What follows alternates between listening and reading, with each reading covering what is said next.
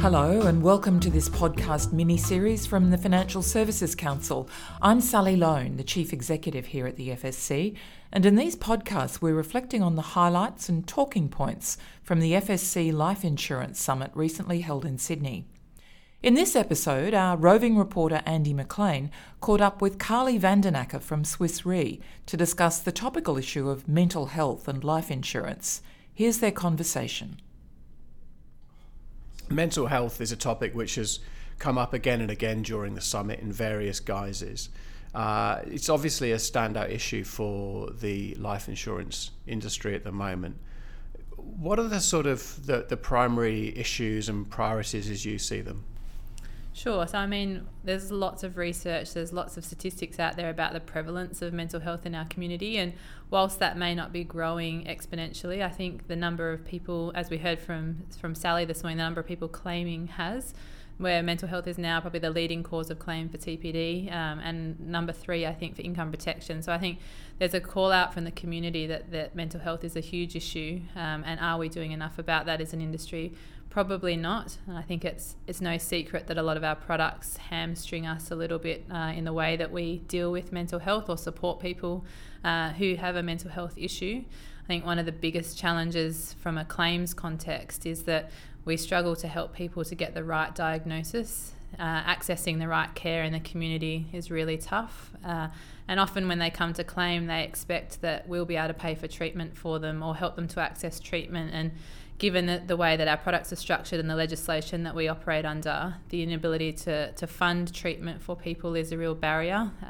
And it means that recovery can be hampered, or even just helping that person access the care when they need it. I think that's a real challenge for us.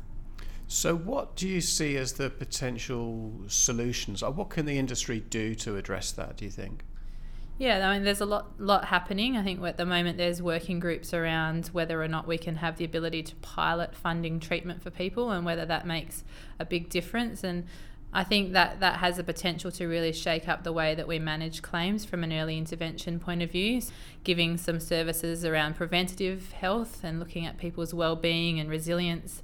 And how as policyholders we can actually help them through our insurance provisions to make healthy lifestyle choices and to manage stress in different ways. And that's really become important, I think, during COVID, with the amount of mental health burden that the economy, society has really had to endure. And we're not out of that yet. And things like JobKeeper ending now, I think there's going to be probably a bigger mental health impact that we're still yet to face into.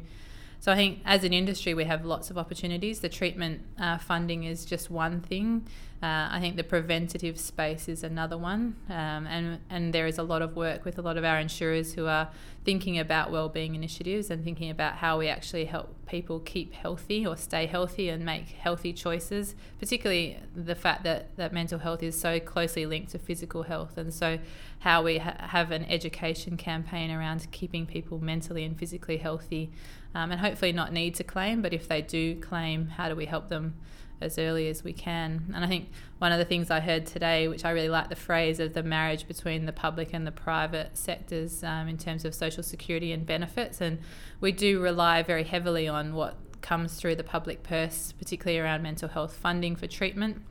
But how do we do that a bit better? I think we have a huge opportunity to collaborate between the sectors. So we have the NDIS, we have other compensable schemes like workers' compensation, and we've skirted around the outskirts, I think, of talking about mental health issues and how they impact people at claim time, and just how moving between the different sectors can actually be more detrimental to them in that claims process. But there is a huge opportunity, I think, to collaborate and to do better for the Australian community. So I think we are in a driving seat for that. We just need to make the conversations actually turn into tangible actions.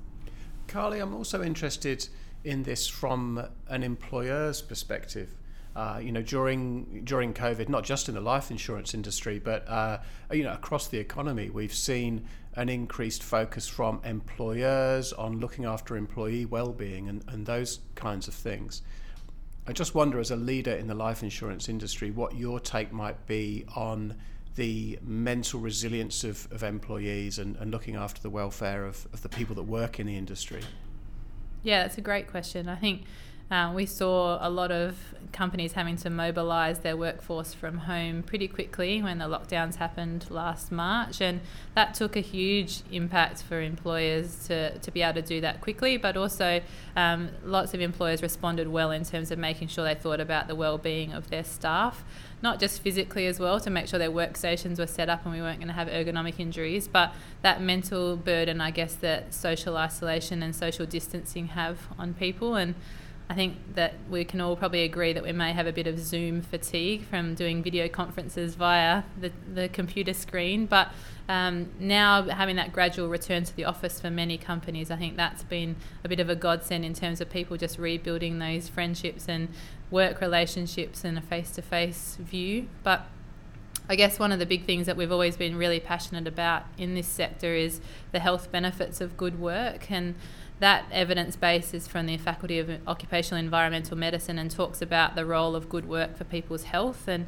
there are several domains of what good work entails, but that social interaction and being present with people who care for you and that sense of purpose and contribution is hugely important. And I think that's when we are at claim time, when we think about people returning to work, that we want to make sure they return to good work, and we want to provide that education about the health benefits of being in good work, and that should be part of somebody's recovery plan. So I think when COVID happened and we all went into this lockdown, employers embraced that.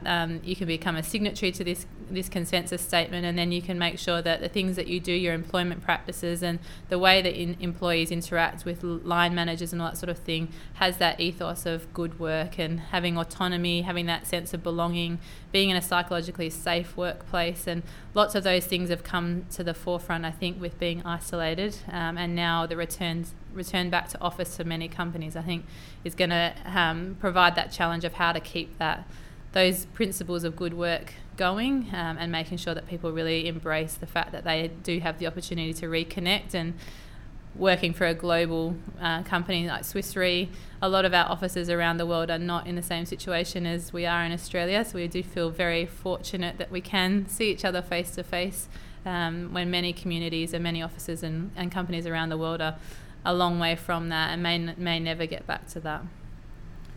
And so as you step away from the Life Insurance Summit this week, do you feel a sense of optimism overall for the industry?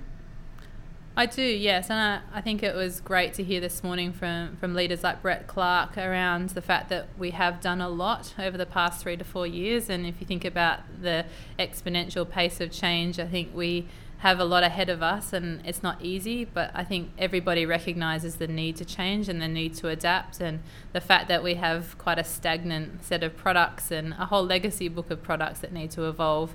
The challenge seems huge, but the opportunity, I think, is big, and it takes the whole industry to work together. And I think we've really recognised that we can't do it in isolation, that there is the need to do it together. And yes, we have regulation, and we have a lot more oversight, but that had to happen. And I think we're now very much focused on the future, the sustainable future, and the long-term view of what life insurance needs to entail. From a mental health perspective, I think, again, as Sally pointed out, there is that the prevalence of mental health claims is on the rise, and we do need to do better for consumers, and that really comes down to the products. And I think we have a real opportunity now to think about innovating in the product space and how we can make products right for consumers, and particularly given the fact that mental health is such a complex area to navigate. It's usually episodic, so that someone might flare up and then they might go have a good patch and flare up again, and our products aren't designed for that sort of thing. So how do we think about the conditions more holistically and support the consumers when they need it? Lovely. Carly, thank you so much for your time today. No problem. It's been great. Thanks.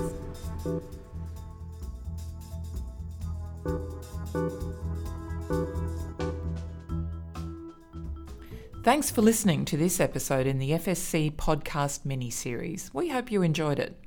To hear from more industry thought leaders and change makers, check out the other episodes in this series.